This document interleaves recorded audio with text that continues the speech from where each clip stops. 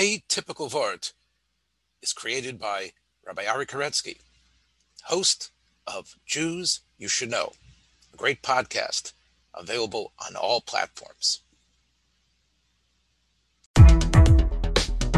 You're listening to the Yeshiva of Newark at IDT podcast.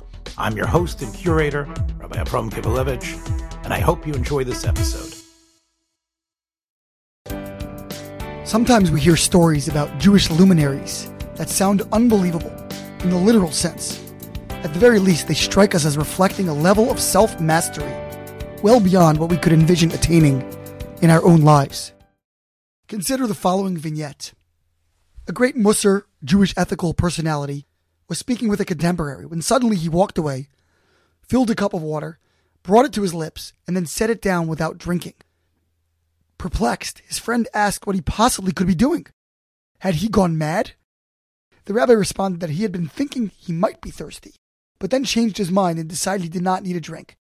However, he was worried that perhaps this overriding decision was simply a function of laziness, not of his true feelings. So, he got up, went to fill the water, and only then decided conclusively that he did not really desire it.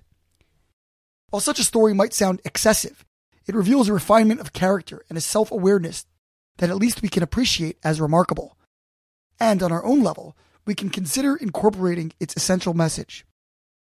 As the Jews traveled through the desert, each tribe was governed by a nasi, or a prince. This week we read about the gifts that they made upon the inauguration of the Mishkan, or tabernacle. And the princes brought the Shoham stones and the Miluim stones for the ephod and the Choshen. On the spot, Rashi references a teaching of the earlier sages as to why they donated only now, at the time of inauguration of the altar, and not earlier, during the actual construction of the tabernacle. Apparently, their rationale was that they would first allow the rest of the nation to participate in the fundraising campaign, and then they would contribute whatever items remained. For this choice, they were rebuked.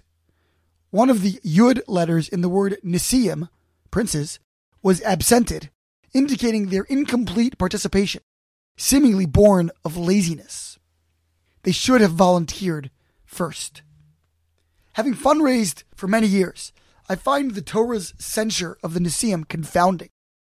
A prospect who tells me to come back towards the end of a campaign and that they will cover any remaining deficit sounds like the definition of a dream donor.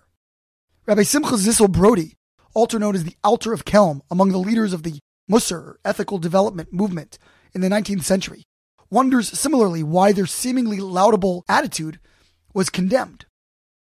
He explained that we must perpetually examine our deeper motives in any situation. What on the surface might appear to be a praiseworthy approach, in fact might conceal unpleasant motives. The Torah understood that these Nisiim had delayed in contributing not out of calculated strategy, but out of sloth. The distinction between the two was imperceptible, detectable only by God and the Nisiim themselves. As we near the holiday of Pesach in just over 2 weeks, we can recall the symbolic reference to laziness that is central to this holiday. Chametz, forbidden leavened products, and matzah may contain identical ingredients, flour and water. The only difference between them is time. One moment an item may be considered unleavened and permitted for consumption, and yet by waiting just a bit longer, it can now convey the most serious violation. The difference between laziness and alacrity can be so subtle. The Hebrew words chametz and matzah even contain the exact same letters, with the exception of a chet in chametz as opposed to a hey in matzah. And these two letters themselves are nearly identical, distinguished only by a bit of extra ink closing off the hey and transforming it into a chet. Precisely because the line between lethargy and zeal is so narrow, we can easily fool or mislead ourselves, hence the rabbi's unusual efforts in the story above. I believe that the challenge of lethargy and self-delusion has been exacerbated greatly during COVID. Activities that once were routine have become fraught with second and third guessing. Is it really worth heading out to that event or even to synagogue? I'll have to get dressed fully. No PJs in shul. Mask up and take other precautions. Nowadays, with many events, I can even zoom in. It demands a great deal of introspection to recognize when my choices reflect efficiency or safety, and when COVID might simply function as a fig leaf for my indolence. Even outside of COVID, I encounter this dilemma all the time. I might wonder, should I exercise now? Perhaps I'm too tired or too full or will become too sweaty before my next meeting. In such cases, I have sometimes found it helpful to change into workout clothes and even do just a single push-up or two, in that way sidestepping the specter of sluggishness and rationalization. My colleague Rabbi Moshe Schonbrun shared with me that when he was studying in yeshiva, a teacher named Rabbi Weissman instituted a policy along similar lines. Officially, the students were expected to join the official prayers in the yeshiva and not to attend other local synagogues where services began at a later time. However, in the event that someone would oversleep, he instructed them to actually walk to the other neighborhood shul and then turn around without praying and return to the yeshiva to do so privately.